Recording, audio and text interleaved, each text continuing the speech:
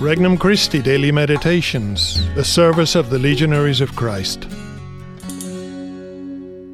A Regnum Christi meditation for November 28th, 2019, Thursday of the 34th week in Ordinary Time. Scary Times. From the Gospel of Luke, chapter 21. Jesus said to his disciples, "When you see Jerusalem surrounded by armies, know that desolation is at hand. Then those in Judea must flee to the mountains.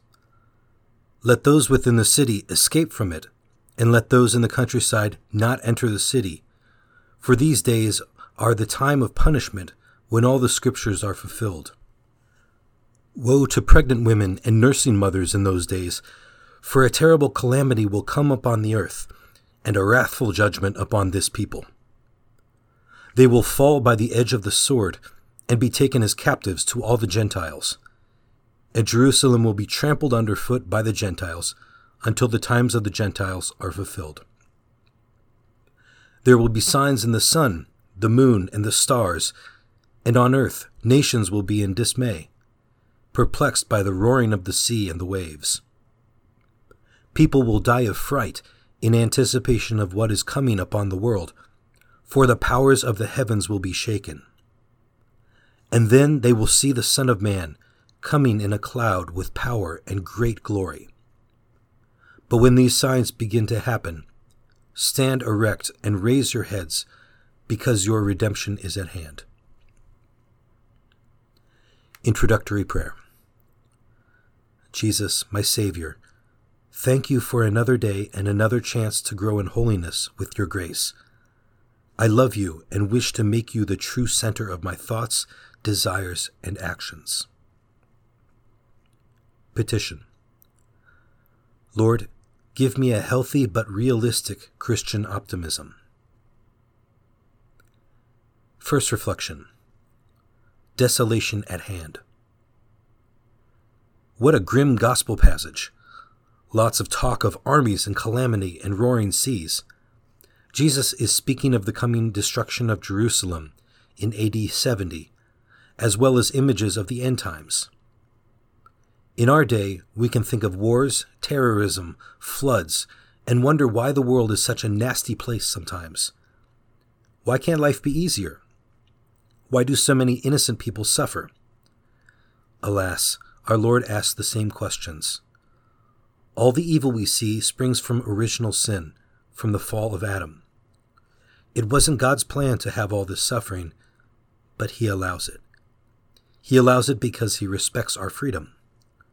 He allows it too because He knows He can bring good out of it.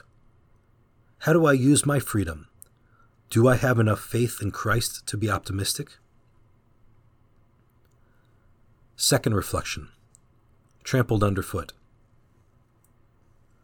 The fall of Jerusalem didn't mean that God abandoned the world. True, the focus of religion would no longer be the temple. Rather, it would be a new focus, Christ truly present in the Eucharist. The tabernacle would be the new center of attention. How few souls grasp that truth. After 2,000 years, Jesus is still humble, allowing Himself to be kept in a tabernacle. Does that fact influence the way I act in a church? Does it affect the way I dress when going to church? Do I try to enter church with a proper state of heart and mind? Third reflection. Redemption at hand. Faithful following of Christ gives us the best assurance that our lives have meaning. Christ will make sense of everything at the end of our lives. All our struggles to live the gospel will be worth it. On the last day, we might regret many things, but we will never regret the things we did for Christ. Does that truth guide our lives each day? Do we live each day as if it were our last? What is there in my life that I would be ashamed of on the last day? Why not weed it out of my life now? Conversation with Christ. Lord, help me to judge the things of my daily life against eternity. Let me see things with your eyes. Let me see what is really valuable and what is fleeting, and help me to act accordingly. Resolution. I will make a fresh effort to get rid of the biggest vice in my life.